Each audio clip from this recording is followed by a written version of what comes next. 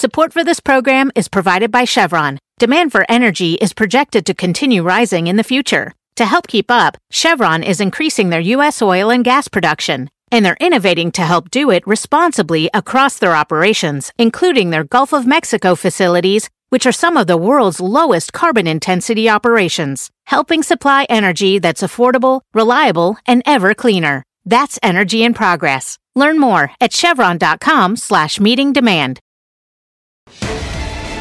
Oh, yes, it does. And live from the NASDAQ market site, overlooking a remarkably clean and spiffed up Times Square. This is Fast Money. I'm Tyler Matheson in for Melissa Lee tonight.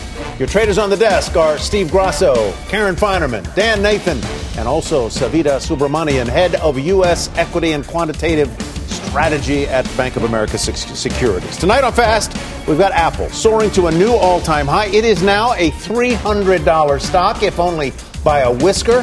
Is there any juice left in Apple's record rally? We're going to dig in on that. Plus, Tesla has the new biggest bull on Wall Street. We'll tell you who sees another 20% upside for this rip-roaring stock. And later, it was one of the best performing sectors of 2019. And we have the one chart that shows the biotech boom may just be getting started.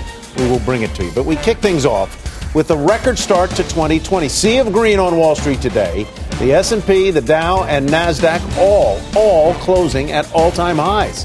So should investors just keep riding this record wave, or is it time for a new strategy for a new year, Steve Grasso? Can we just sit tight and be happy, or what do we need to do? I think you can, but all traders are not back until Monday. Yes. This is still a holiday week. So think about what worked last year. That's what worked today. Tech. Yep. Industrials actually are ripping today. Communications ripping today. So I do think you can sit back, but beware of a sell-off Q1. Dan? Does that sound a little ironic the way I say that and a little pensive? But yes, you do have an opportunity to buy a dip in Q1. But I remember you saying, so last time I was here, you were saying basically the same thing. Beware the Ides of March, basically, or something like that. Yeah, I mean, listen, it's not particularly healthy to have these mega cap names, Microsoft, Apple, double the performance of the S&P on the opening day of the year. It probably doesn't get much better than that. I don't mean that they're not going to go up further from here, but that concentration of those mega caps has been an issue, right? They're increasingly, if you looked at what Apple did, it was obviously going to 300 today. What did the S&P 500 do in the last hour of the day? It kind of dragged it up here. So that sort of performance reminds me a little bit about what worked in late December 2017 into 2018, and we had an S&P 500. We had a NASDAQ up 8% as we headed into the bulk of Q4 earnings in the last week of January. So these sorts of setups are really treacherous in a lot of ways for a lot of investors, because if you didn't do a whole heck of a lot in a year like last year when the S&P was up 28%, you didn't do anything basically to reduce your risk, you're going to start thinking about it now. But to Steve's point, if everything is going to continue to work until we have a reason to sell, and that may not be until earnings, it's kind of hard to get out of the way in the meantime. We climbed a wall of worry, Karen, in 2019 that was basically defined by trade. Mm-hmm. It now looks like there has been a breakthrough on trade. Maybe that wall of worry is maybe it's still there, but maybe it's not as steep as it was. Maybe it's not as steep. I mean, we have a supposed date for a signing of the first of the phase one, whichever that is. I don't even know. Well, I don't even know what's in it. I'm not that impressed with it. I don't know that anybody knows what's in it. Well, really it's a secret deal. It's very secret, and we may never know what's in it. So I'm a little skeptical on that. Clearly, if there were troubles there and that didn't happen, we would see a big whoosh down in the market. But, I mean, Dan touched on it. When Apple's up, on no news that I saw today, no news, Apple is now worth, however many $1 billion more.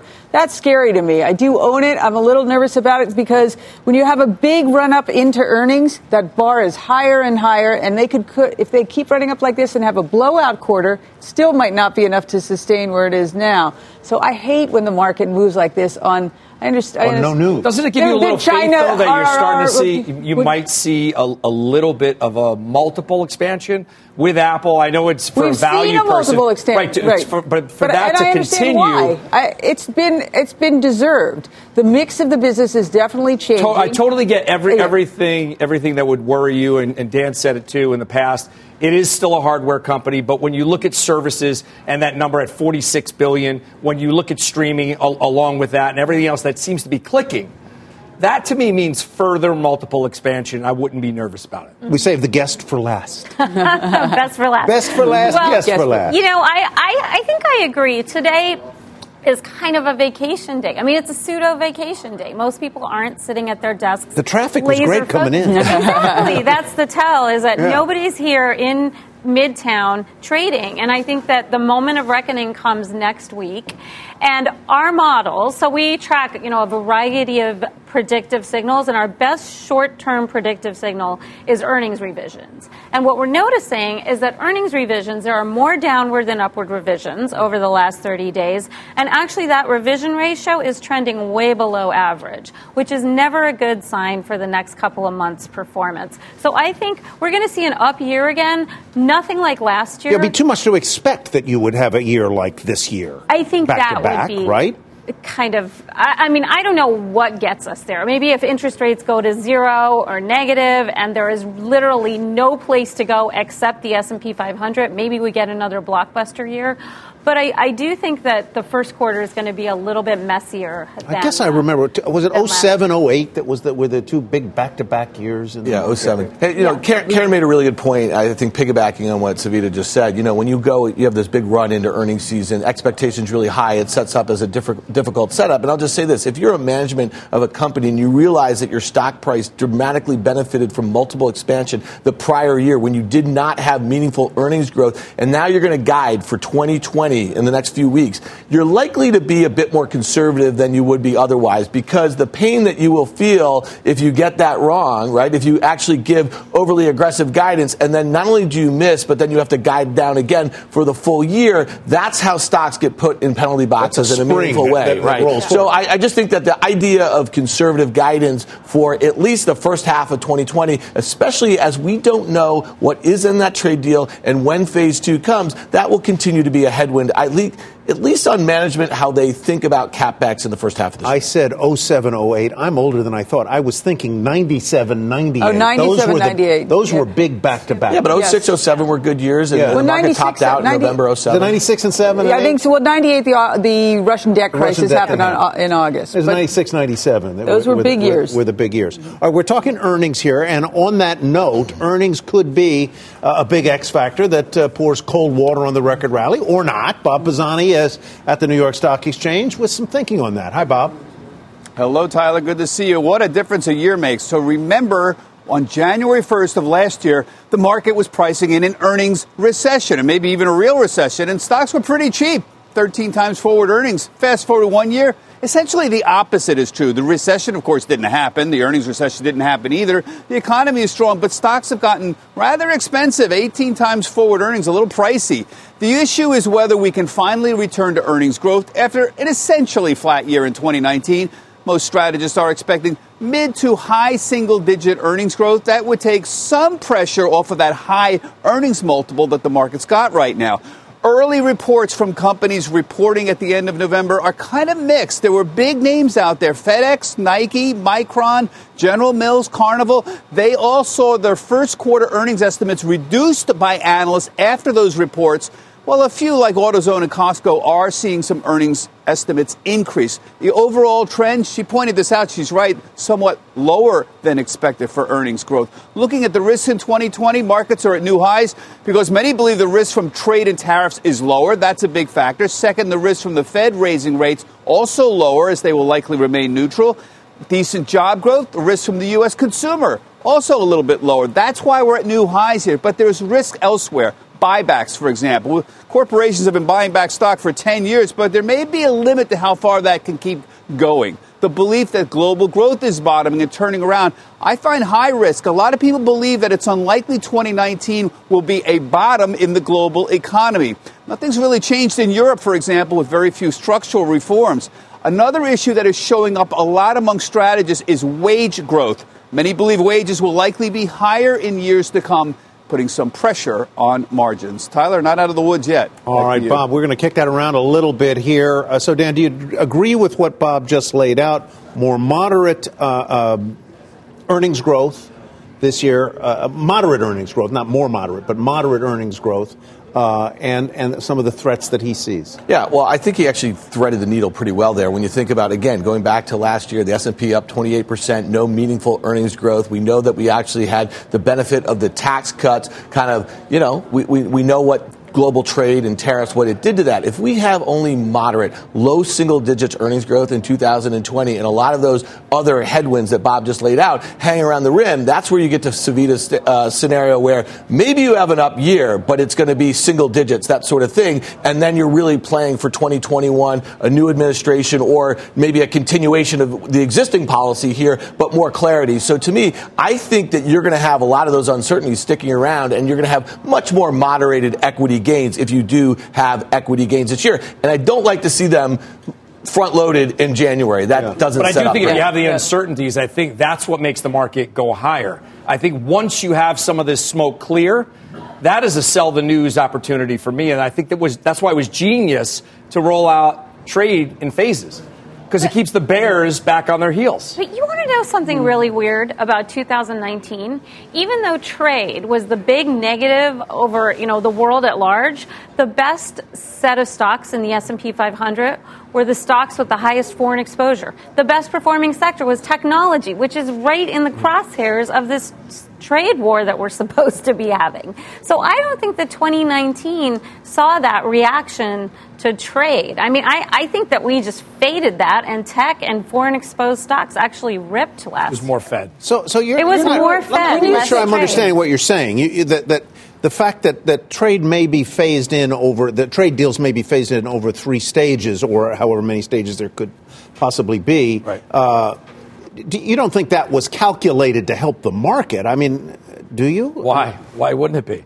I don't know if it was or it wasn't, but it has, because for all of us at this table. In other words, you still got the worry of the term of sell the news, buy the rumor, sell the news exists for a reason. So once you get a quote unquote trade deal, I think it's a super signal to be a seller of the market versus me being caught on my heels. If you have phases of a deal, you always have something to worry about. Yet. You always have something to worry about. Right. So the longer you have something to climb a wall of worry for, the higher the markets go, because then you have people saying short it, and they have to scramble the cover once things come out that are more positive. So, Savita, either pick up on that thought, or let me come back to a point you made just a moment ago, which is the idea that earnings revisions are coming down. There are more negative revisions than positive, which it was like you and Bob Pisani had just talked to one another, because he listed 6 or 8. Maybe you had. You little cheater, you. They don't call you savvy for nothing. There he goes. They had a long list of ones that have negatively. Right. So, and I think this is kind of the standard setup early in the year, is that everyone kind of guides down on pretty aggressive earnings estimates. I mean, the street right now is forecasting 10% earnings growth for 2020. And I think that it's, I think we could get to 8%, but maybe not 10%. I think where the street is overly optimistic is on buybacks, because, and Bob mentioned this as well, but I think that the street is forecasting run rate buybacks similar to what we saw in 2019, which was a record year for share buybacks. And I don't think we see that again next year. Why not? Why? Well, for a bunch of reasons, the most important of which is that investors don't want companies to buy back their stock anymore. So in our fund manager survey, one of the questions we ask is, well, because balance sheets are at leverage ratios that are close to 2007 levels, close to 2000 levels. They're close to like market peak levels. We don't need any more leverage. We don't need any more equity reduction. We need companies to pay down debt rather than buy back shares. So that's reason number one. And then reason number two is that share buybacks haven't actually been generating alpha. So if you looked at the stocks that did the biggest share buybacks last year, they didn't actually outperform the market. And if companies are continuing to do this, they're continuing to spend capital on buying back shares and juicing up their per share metrics, which in a way is lining their own pockets. All shareholders' pockets, though. No, it's true. Yeah. But I do think that the market is looking less favorably at that aspect, especially given how high leverage ratios have grown for certain areas of the market. Well, buybacks and earnings are two things that may not live up to Wall Street's expectations this year. So what else is out there? Let's break out our 2020 contrarian playbook You just looked right into it for one of those right there. Steve, kick us off. I know you have some things that... So I think the element of a new year, let's buy the laggards, let's buy the things that haven't performed. What hasn't performed? It's been energy. Energy hasn't performed in the last 10 years, the last 5 years. But you do get these tradable spots, XCC, RIG, WPX. You can buy them, but they're simply just trades. These stocks, RIG and WPX, have been up 30 to 35% in the last month or so. That's a trade. That's not a long-term investment. So I don't think that energy will lead this year. I think it will continue to be a laggard. Sort of a sucker's contrarian. Draws you in. It's great for a trade, but most people that buy energy buy it for a long-term investment. These are the people that bought ExxonMobil or the Chevrons of the world. These companies aren't what they once were, and I don't think they're investable longer term when you go down the ladder to a lot of the E&P companies. Karen, you say abroad is where we might well go? Yeah, I think, the U.S. has been the best place to be by a lot when you look at a lot of different metrics, whether it's, emerging markets or, China is considered, I guess, an emerging market, but it's outperformed dramatically. And I just don't think that will continue. I think, for example, the UK, we could see some clarity. We will see some more clarity on Brexit in pretty short order. And almost regardless of how it ends up, I think clarity is important and that will help. The UK's sort of been sideways for a while. So that's a huge economy. Yeah. And so that would be some place that I think could outperform. Japan, I think, could be another market that would outperform. So I feel like we have had a really, really good run here, and I'd rather be looking out elsewhere, even if it's higher out on the risk curve. Dan, you say 5G is overbought. Oh, and you were right, 97, 98. 97, yeah, 98? Yeah, I just want to clarify. You just stepped all over my thing here. Oh, I'm sorry. Okay. Well, 5G. Listen, Wall Street loves to sell people buzzwords, right? Yeah. And 5G has been one that's been working for a long time. And if you've been around as long as, let's say, me and Grasso here, you remember when 2G was going to be the big thing. Then 3G, rotary, touch tone, everything. They always take longer than they're expecting. And I think what's really interesting about 5G is that if you're expecting a handset upgrade super cycle because of that, I wouldn't be betting on it. And I would also say, and this is one of the things we just talked about Apple. Apple was up 85% last year on earnings and sales growth that were flat year over year from the prior year. I think it's incorporating a lot of excitement about a 5G phone at the end of 2020. I don't think that's going to be a big driver for this company, especially for a company that has not grown iPhone units for 3 years. So I think about that, and I also think about semiconductors, and I think about, obviously that has been the play, and the SMH, the ETF that tracks semis, was up close to 70% last year. It's up 2.3% on 5G. But here's a really important fact, because let's bring in the trade thing here.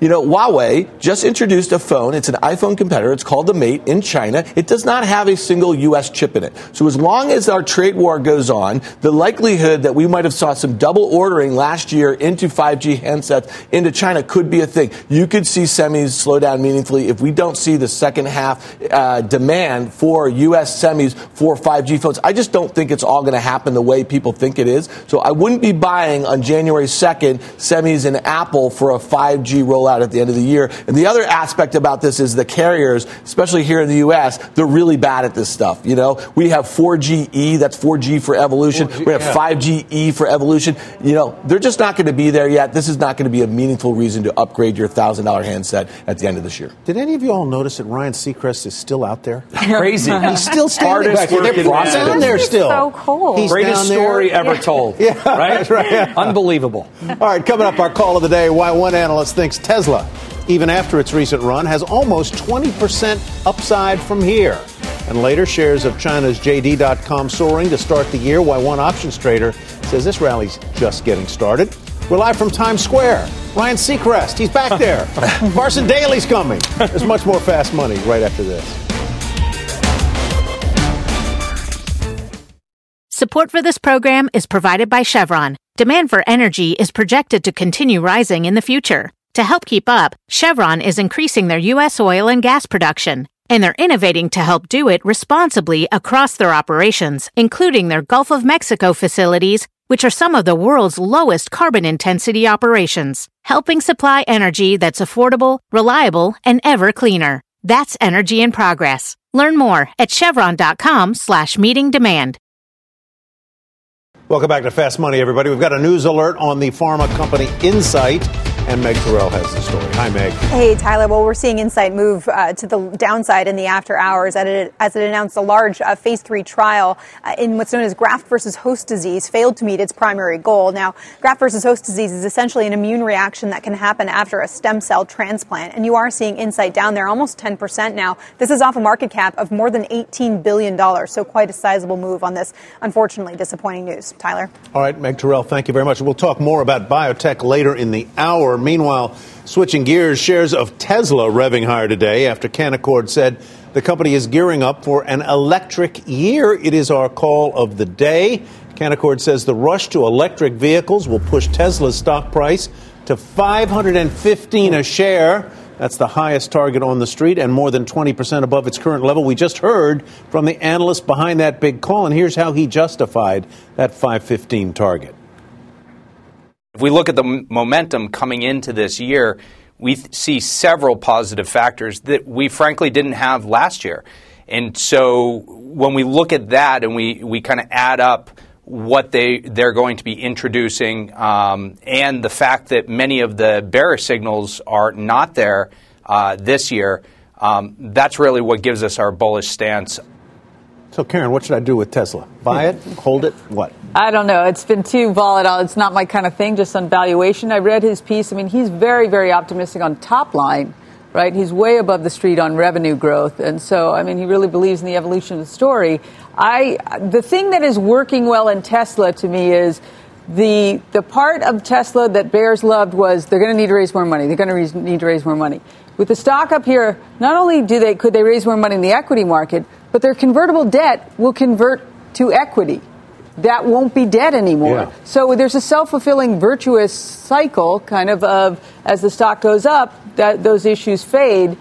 And if one of the bear's legs is pulled out from under them, I don't know. What do you do with a one-legged bear? It's so I don't know. Tough to have an edge in this stock. When you look at a level, Dan and I saw the same level back from 2016 to 2019 around the 176, 185 level where you could play for a technical bounce.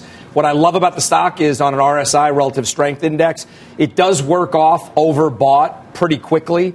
It took 9%, and that's nothing in this stock for it to unwind an overbought status and then ramp right back up again. It's currently overbought, so maybe it does pull back a little, but some technical overshoot levels in this name bring you up to around these price targets. So it's not unreasonable to think if the company doesn't have a debt issue, as Karen alluded to in the beginning, that you can see some of these really high, lofty prices. It's always perplexed me that in the field of electric vehicles, it seems like it is Tesla and almost nobody else. But I keep hearing that others are in the game. Well, they are, and they're going to be. I mean, Audi's got a really – hey, listen, I think you have to go back to this. These guys are going to maybe sell 380,000 cars this year. They're going to build that, okay, and they're going to sell them. In the U.S., the average selling price of a car is like $35,000. The next leg of growth for them is in China. The average price there is $15,000, okay? I have a deposit down on a Ford Mustang Mach-E that's going to be delivered in the fourth quarter of 2020. That's kind of excitement. They really haven't had a lot of competition, at least from cars that you know and love. It's a new sort of thing.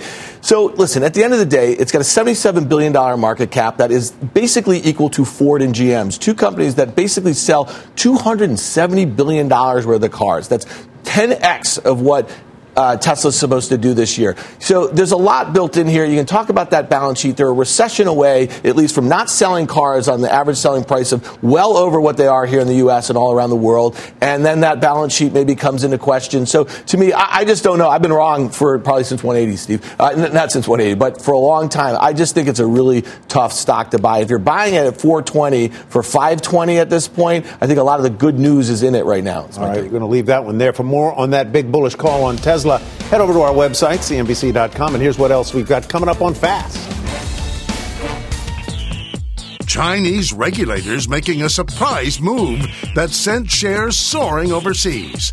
How the decision will shape investment opportunities in the region this year. Plus, flying high, the call that's got investors in United Airlines sitting pretty today. All that and more when Fast Money returns. Welcome back to Fast Money. Wall Street closing at new all-time highs today, thanks in part to a big rally overnight in China. The Shanghai Composite, the Shenzhen Composite, and the FXI China Large Cap ETF all soaring on this first day of trading of 2020. That's all the words I got. Yeah. CNBC's Beijing correspondent. We're happy to have you here, Eunice Yoon. Oh, thank you very much. Tell us what's behind these moves. What's going on? Well, Chinese investors were really excited overnight, mainly because the Chinese central bank had decided to cut the amount of money, cash, that banks are required to have on hand by 50 basis points. So that was effectively injecting about $110 billion into the financial system. And this happened a little bit earlier than people had expected. Everybody was thinking that the central bank was going to make this move, but it was ahead of the Lunar New Year holiday, which normally sees these types of cash and liquidity injections. But it was an indication to analysts that we are going to see more targeted cuts to come. And then add to that, the Beijing leadership has been indicating that stabilizing the economy is a major priority for 2020. And a large part of that is because in 2021, there is going to be a big party for the Communist Party because it's the 100th anniversary for the government. And at that time, they have promised that the country will have a moderately well-off society. And by that, they mean doubling the GDP and the per capita GDP from 2010 by 2020. So people take that to mean as 6% growth for 2020 and making sure that the economy is going to be stable. So this was a first move of stimulus, more to come in all likelihood. Yes, very much more to come. Targeted. It wasn't a first move. This is no. Right. This is the eighth time. They've been doing it for quite some time. For a year, 2 years, or whatever the number is. This is the eighth time they've done it. Do you find when you look at the growth that China has is enviable for the rest of the world, but when you look at it compared to China to itself, and you start to see the lowest growth in 30 years, is there any panic that goes on in China? And do they say, how do we keep this train on the tracks? Because it's just not enough for the world anymore. Well, for years, people in China were used to the double-digit growth, right? So when it started ticking below double digits, there was already some panic. And now that it's gone down to 6%, even though it's a big number in most countries, there is concern about what this means. And a lot of that is because the way Chinese government officials have traditionally been rated and measured by their success for a lot of different things, including promotions. It's all on the economic targets and meeting economic targets. So the government has been trying to move away from that, but it's still very prevalent within the bureaucracy. How big is the trade? We'd spent months talking about the trade deal here. How much is it a topic of conversation in China? It's a big topic of conversation. I don't think it's the main reason why the economy is slowing down, but there is concern about what this means. I mean, even it's been affecting consumer sentiment more recently, where people would say, oh, well, this isn't, I can't find something in the grocery store, so it must be because of the trade war. And so there is, and especially within the manufacturing sector, there's a lot of concern about what this means. Yeah. Stick around while we pivot to Chinese tech stocks. Some of those stocks did very well today. Well, I think Eunice just said it. I mean, the consumers, this is a move geared towards consumers. So when you look at the outperformance, it's in Baidu, it was in Alibaba, it was in Tencent. I mean, these are all names that I think that a lot of investors would say without the trade war, they would have been higher year over year. And so let's start off the year with them up 5, 6, 7%. That doesn't sound like a great way to start the year, but with that sort of confidence, I think Eunice mentions the fact that, listen, this is a one-party system over there. They will do what I'm going to answer Steve's question. They will do what it takes to keep the train on the tracks. It's just that simple. It seems like it's that Fed put we had here from a few years back, that if they're just going to keep cutting or doing whatever they have to do, I mean, then you can't argue with it. It's just sort of a gravitational pull upward. But how much of today's move is anticipating the future stimulus rather than what just happened? I think a lot of it is having to do with the future stimulus. I mean, even though it's targeted, there's still a debate going on in China as to exactly what that means, because the government understands the overhang and the problems from stimulating too much, but at the same time, they don't want this train to go off the tracks. Right. So that's why people are expecting that there will be more stimulus. I'll give you one other thing that when everyone says that China is in a better position on a negotiating front, China doesn't like to lose. And when you start to see the supply chains, granted these are long-term events that takes a while to turn the ships around, but even whether it's incremental or percentage-wise or more than enough to move the needle, they don't want to lose that. So they have a vested interest in getting this deal done before they lose an Apple, even incremental, or someone else. It's about 30 or 40 names that are starting to do it already. Yeah, there's definitely a concern that they're going to lose jobs because jobs are the main priority there for the leadership. And so they don't want to see the manufacturing sector or the supply chain start to leave in any meaningful way. That said, in China, as you guys were pointing out, it's a one-party system. And so the political factor is also really important. And if the government and President Xi in particular decides that it's just, it's worth the financial and economic pain in order to make a larger point for a long-term economic future, then they're just going to go ahead and deal with the pain. Well, Eunice, it's great to have you here in person. Yeah, I love it. And you know what's so cool is that there's no transmission delay. When I talk to you, you answer immediately. And it's great because I know who's talking to me. Sometimes I hear voices in my head and I think, are they talking to me? Come back and spend lots of time with us, will you? It's great to see you. Sticking with China, one options trader just made a big bet that a Chinese internet name could rally nearly 20%. Mike Coe is in San Francisco with the options action. What are you seeing, Mike? Yeah, so we did see above average volume in most of the Chinese depository shares like Baidu and Baba, unsurprisingly. The name I was looking at was JD, which saw 4 times the average daily call volume. And the trade that stuck out to me that I thought was rather interesting was a purchase of the June 42 calls, a single print of over 800 of those trading for just under $1.60. The buyer of those calls is obviously making the bet that JD is going to go above that strike price by the premium that they paid by June expiration. That would represent an increase in the stock price of at least 18% over the course of the next 5 months or so. But if we take a look at the stock price, unlike U.S. shares, we can see it's still well below the multi-year highs that it saw a couple years ago. And if we take a look at the options premiums, we'll notice that those are actually approaching multi-year lows. So the options are cheap. Stock is obviously making a run. This is an intelligent way to make a bullish bet if you think that the rally in these shares could continue based on what we were just hearing.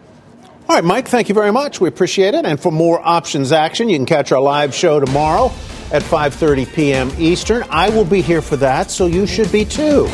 Coming up, biotech stocks are coming off one of their best years ever, and we have the one chart that says that could continue into 2020. But first, Dan Nathan has taken the mound to pitch his next big idea, why he thinks this particular cloud company could be ready for a breakout. We'll bring you that name when Fast Money returns. Welcome back to Fast Money, and it is time for a fast pitch. Tonight, Dan's got his head in the clouds. That's because he says this cloud stock could break out to new all-time highs. He's at the Plasma with more. Hey, Dan. Yeah, hey, Tyler. Let's call this, we call it Fast Money, Fast Pitch. It's going to be a fast trade. I think this is a kind of a catch-up trade into the new year. Obviously, tech has gotten off to a really good start, maybe almost doubling the performance of the broad market just today, the NASDAQ Composite. Let's look at Salesforce. This is an interesting name to me because obviously it's widely thought of as a high-growth, high-valuation name doing a lot of really innovative things in a business where they have some structural tailwinds for probably decades to come. But this is one of the most loved stocks in the entire mega cap here. There are 39 buy ratings, only 3 holds and no sells. The average 12-month price target on this thing is 190, and I think that's kind of pretty interesting, especially when you consider the fact that this would almost be a catch-up trade. The Salesforce was up 19% last year, that on a year where the NASDAQ was up almost double that. And one of the reasons, obviously, investors are kind of focused on valuation here. The company's made a lot of big acquisitions over the last few years to kind of get that growth. So some investors are kind of questioning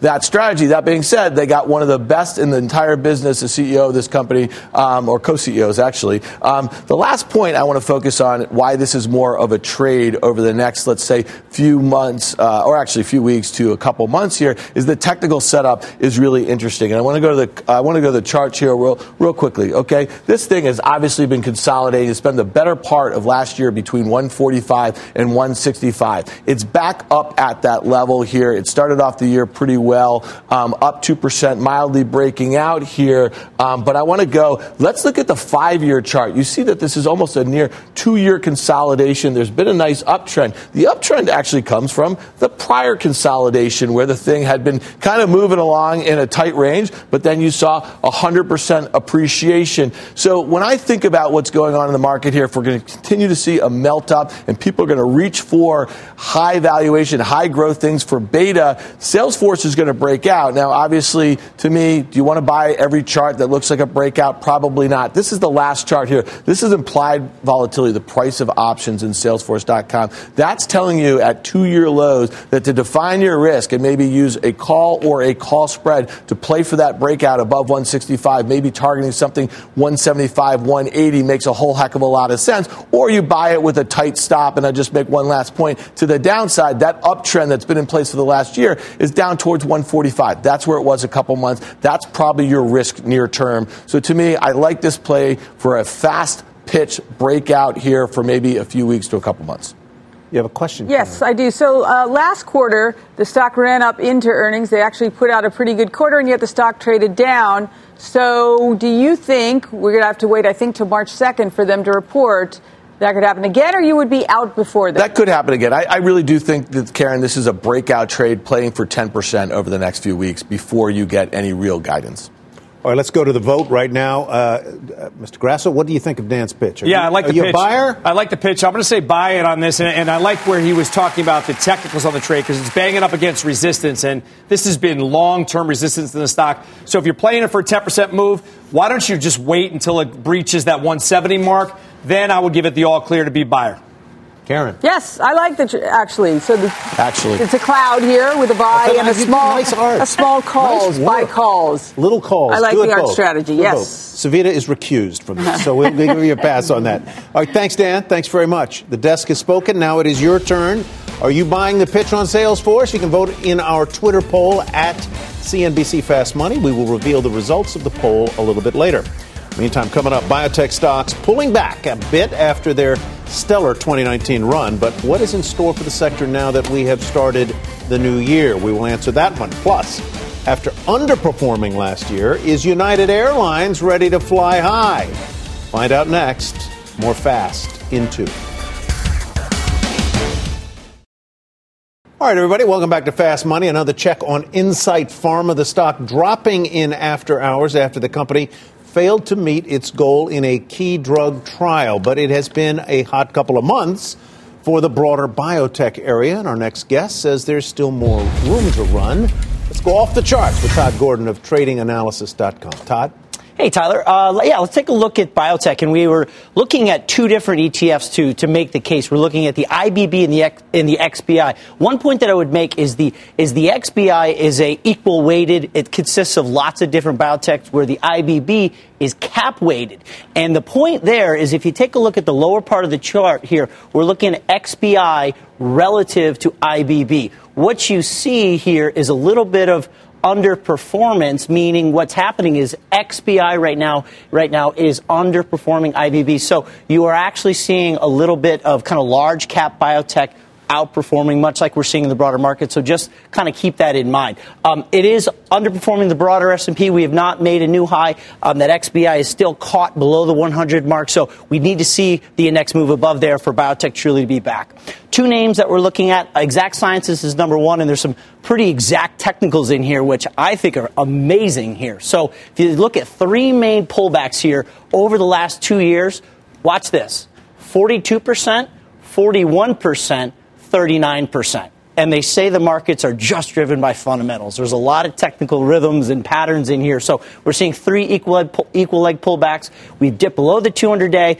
If you zoom in here, there's a little bit of a inverse head and shoulders. Again, if we can launch up through there, history would show this is a viable pullback. This was a high-flying stock last year. I like it. I'm going to look to add Exact Sciences through 100.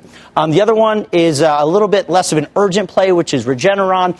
Longer term here, we could see sort of a nice classic 3 trend wave pattern. There's one, consolidation, big breakout. We've seen a lot of consolidation in Regeneron. The market models that we follow, Dow and Elliott, would suggest there is another move to go. This is the weekly. If you get down to the daily chart, you got to wait for this one to break. Again, if you just draw your trend line here, you're certainly will find buy stops above the $400 region. So if you've been looking for biotech in Regeneron, oops, that's supposed to be a dollar sign, but you get the point. Through 400, that would be the point, I think, to add Regeneron. All right, Todd, thank you very much. Savita, without going into particular stocks, what is your overall thinking about either biotech or the healthcare area in particular? Healthcare is big and broad. Yeah. Biotech, just one part of it. Yeah, I mean, look. If you're going to buy and hold for the next decade, there is nothing wrong with healthcare and there is nothing wrong with biotech. I mean, we're moving into this brave new world where there are going to be more grandparents than grandkids for the first time in human history. I mean, people are old today. Like don't rub it in. The percentage of the retiree population, not you. Yeah. I'm talking about retirees here. But retirees the rest of the old people, not you. Retirees are basically outnumbering toddlers. This is the first time that we've ever seen this happen. So healthcare is a play for the long term. I just worry about 2 things in the near term. First, the election, because there's still a lot of negative headline risk around healthcare overall. And, if you look back to 2016, you didn't want to buy healthcare until the day of the election. It was no generalist wanted to step in front of those negative headlines. And then the second risk is that there's been a lot of new supply. So the IPO activity for healthcare has been aggressive. Healthcare is the only sector where the number of IPOs outpaces the percentage of share count reduction. So the supply-demand story for healthcare doesn't look as good as it does for other sectors where they're actually taking out meaningful. Interesting. And if you are to invest in this, exactly. I know I can't pick the individual winners. I have to buy the IBB. And if you look at Biogen, they have an Alzheimer's drug. You look at Vertex, they have a cystic fibrosis drug. Buy the IBB if you're going to dabble in this space. Much safer. Coming up, it's been a turbulent year, or was a turbulent year for United Airlines, but one Wall Street firm says a rally is ready to take off. We'll explain that one. Plus, here's a look at our Kramer Cam. There's Jim decoding some of Wall Street's wackiest jargon. You'll be talking credit default swaps before you know it. Be sure to catch that coming up at the top of the hour on MAD.